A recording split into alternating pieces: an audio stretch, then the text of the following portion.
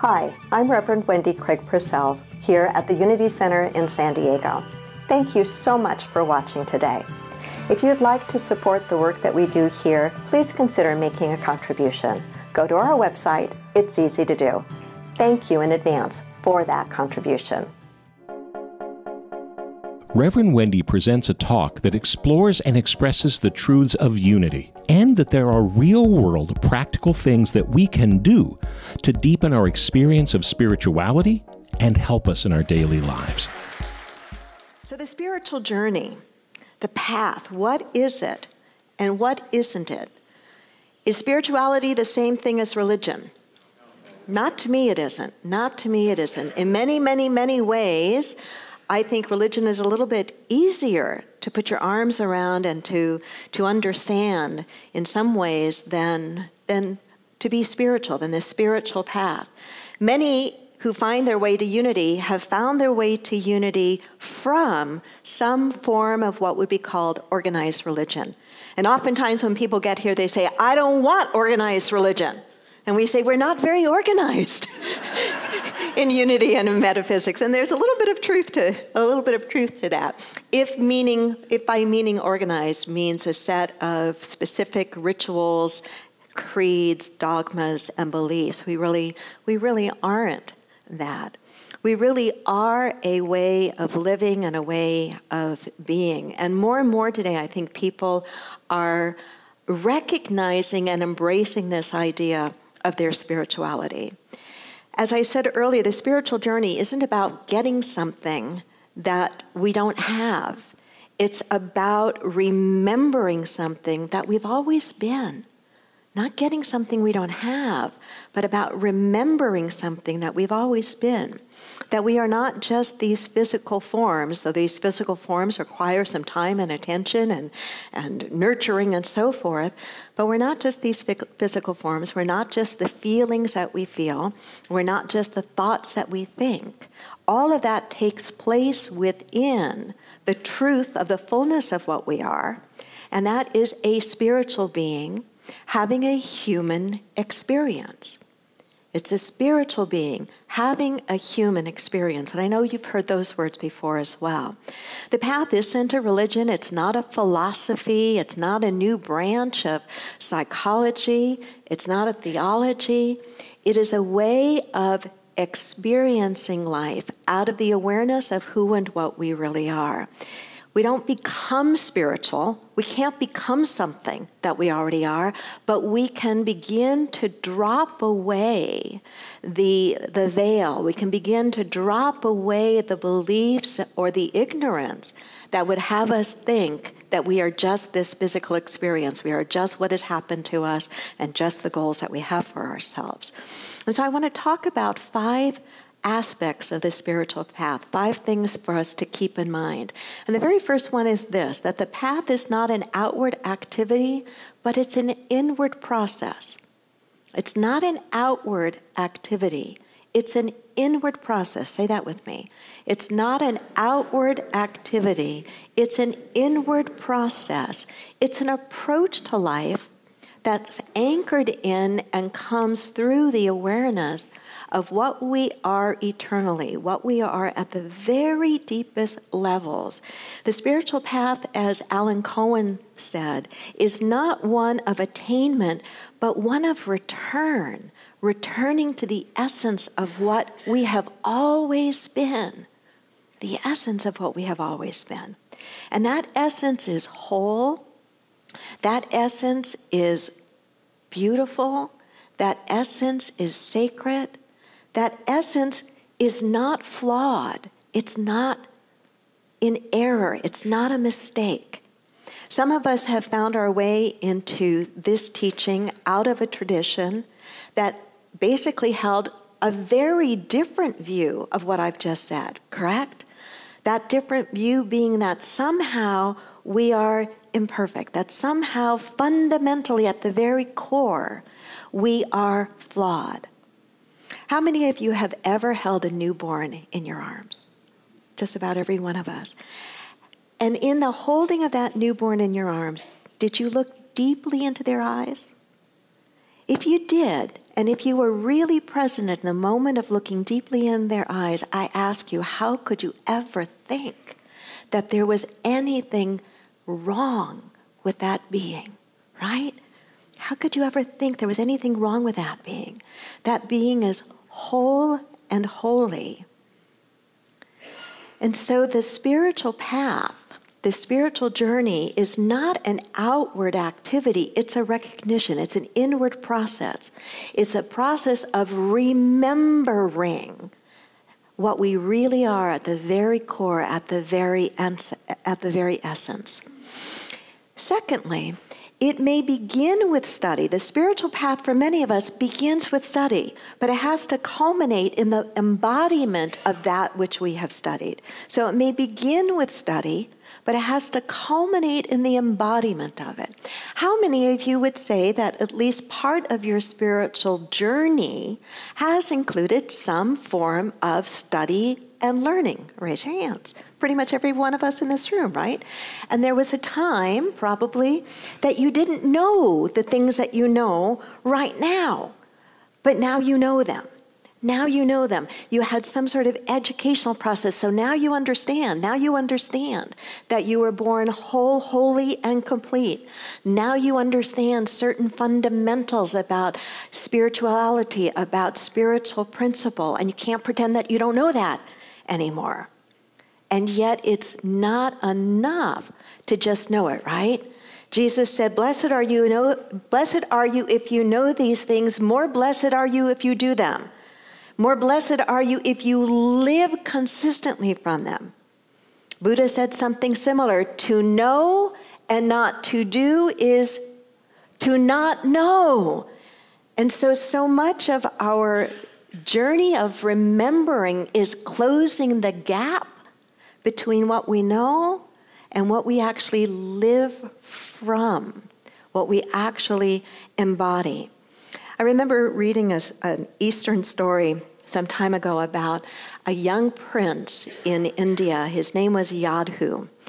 And he was studying his primer, his study book, along with his brothers. And the master came as Yadhu was studying and his brothers were studying. And the other brothers and other students were boasting about how much they had learned from the lessons in the primer. And when the master asked Yadhu, the young prince, what he had learned, Yadhu said, well, I think I've learned the alphabet, and I think I've learned the first sentence. And the headmaster was very frustrated and very angry. You mean you've only learned the alphabet and you've only learned like the first sentence? How is that? And Yadhu said, well, maybe I've also learned the second sentence. Well, the headmaster became enraged with this and took out his anger and frustration at Yadhu in a physical way and kind of chastised him and even raised his hand to him. And Yadhu just maintained a sense of peace, just maintained his composure. And the headmaster thought, this is really odd. Here is a young prince who one day could have anything done to me because one day he will be a ruler, and yet he stands there with utmost serenity and composure. And then the headmaster's eyes fell on the first lines in Yadhu's primer. And apparently in this time and age when this story took place, primers in India didn't begin the way, see cat and dog run or see Jane run. They began with lessons about God, lessons about spirit, lessons about character. And the headmaster looked at that first sentence in Yadhu's primer, and that first sentence was this: never lose your temper, have no anger. And the second sentence was, speak the truth.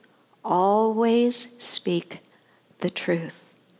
And so in that instant, the headmaster realized that he had learned that first sentence. Never lose your temper. Maintain peace. Maintain serenity. And he dropped his rod, the story goes, and he apologized to Yadhu. And Yadhu said, well, I did kind of feel a little bit of anger and resentment when you were doing what you were doing. And the headmaster knew in that moment that he had also learned the second sentence. Speak the truth. Always speak the truth. What is the story pointing to? The story is pointing to closing that gap between what we know here and what we're actually embodying. And there's no better place to do it than in the toughest places in our life, our personal lives. Do you realize that your life right now, with all the people in it, all the people that you love and adore, including those that you don't, especially including those that you don't, is perfectly set up. It's a perfect divine classroom for your soul. Okay, take that in and shut off the mind that wants to argue with that. But it's a perfect divine classroom for your soul's growth, for your soul's expansion, for your soul to remember who and what it really is, and to drop all the beliefs and all of the limitations and all the stuff we've picked up from woundedness or from false messaging, and leave that behind. Third point about the spiritual journey is this, that the path begins in the heart and not in the brain. The real path is a heart-centered path. The real path is not a brain-centered path.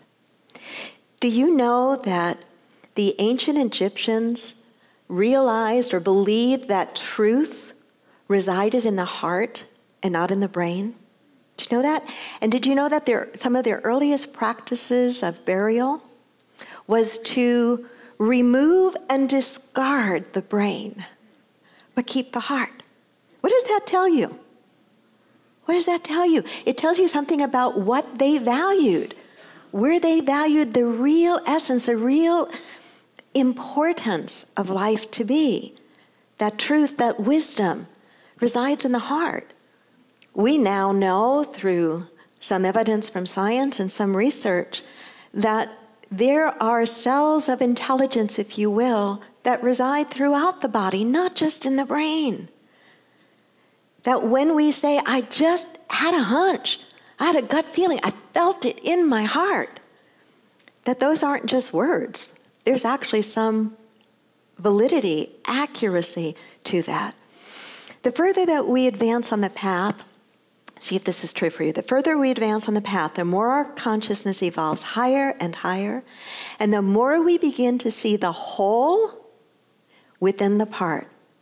The more we begin to have a synchronistic view in which we see and understand the inner workings of all around us. Nod your head if you've had some of this experience, that the more that you deepen into this understanding and live from it, the more the gap closes between the head and the heart, or between what you know and what you live from or embody, you actually begin to see things differently. You truly do. You begin to see the interconnectedness of the events of your life, of the people in your life, of the unfolding of your life.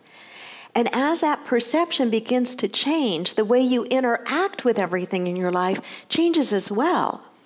There does begin to be much more joy as a compass, if you will, or a feeling of peace as a compass. That it is as if faith becomes our map, that we walk in a different way, and I mean that metaphorically, than we did prior. A fourth important point to remind ourselves about the path is that unity is a path. It's not the only one. How many of you came out of a religion that said it was the only one? Anybody else? Yeah. And I imagine that some of you are here because you didn't believe that. I didn't believe that either. How could there be just one path? How could there be just one way? Well, the truth is, there isn't just one path. There isn't just one way. There is one God, called by many different names, and I actually believe that the many different paths are all leading to the same place anyway. It's an inner place of awakening. It's an inner place of enlightenment, if you will. Unity's teachings, some of you know this, culturally and philosophically, are grounded in first century Christianity.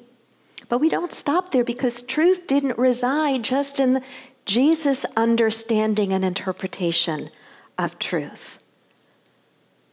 Truth, in order for it to be truth, cannot be confined to any one person or any one set of beliefs.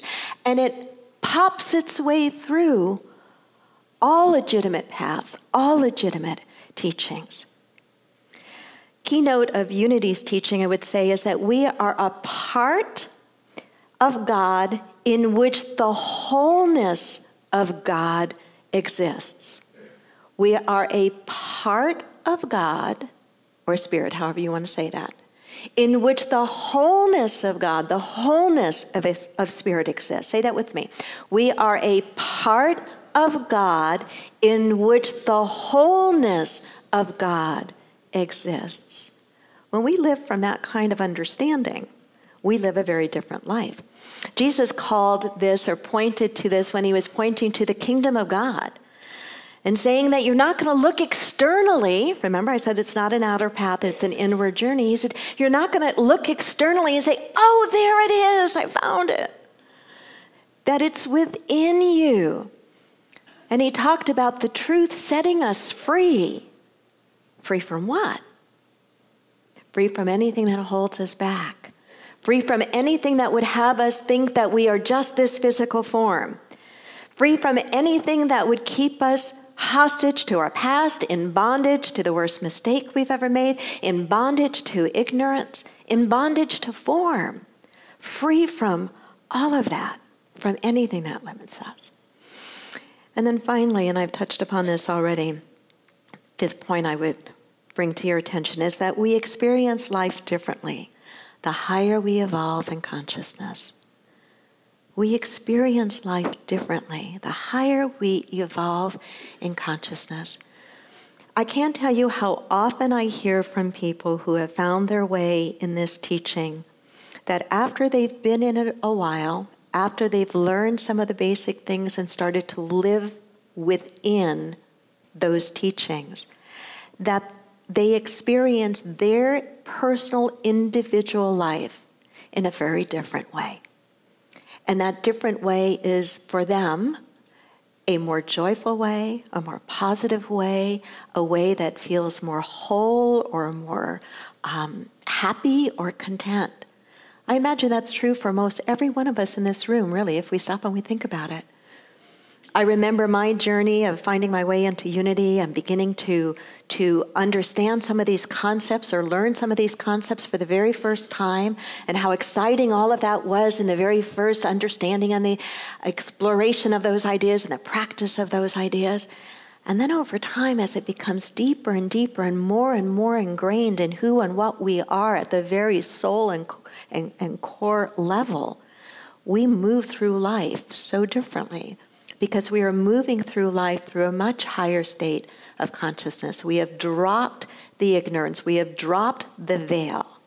And things just don't impact us in such a negative way, maybe, or rile us or throw us off center as much as they did in the past. I remember learning something about earthquakes, an analogy here, that an earthquake is a mechanical activity, right? Not one we necessarily want to feel, but most of us in this room, if we've lived in California for any length of time, we have felt them, we have experienced them. It's a mechanical activity. And everything on its mechanical level vibrates to it, resulting in things falling off shelves and things breaking and bridges collapsing and buildings falling down if it's a strong enough mechanical activity. But the interesting thing about it is that the earthquake doesn't harm the air, right? Because the air is above it. The air is not mechanical or physical in the same way that everything on the land that's being impacted by the earthquake is being impacted. I think there's a little bit of an analogy there, at least to me, for what it has felt like to me to continue to grow and evolve in my spiritual understanding and awareness. That the mechanical level of my life, the physical level of my life, the stuff of my life does not shake me to any degree the way it once did. There is truly, you know the phrase, rise above it? There really is the ability to rise above it, not to deny it. That's not the same thing. You can see it, but you're not impacted by it in the same way. Does that make sense? It's a great way to live.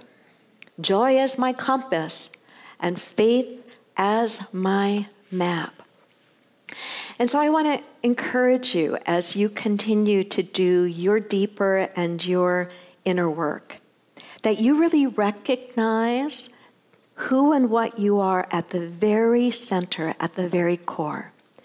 That you are not this physical form, but you move through it. It's really convenient to have one. I don't know how we would do life in this planet without this thing, but we are not this.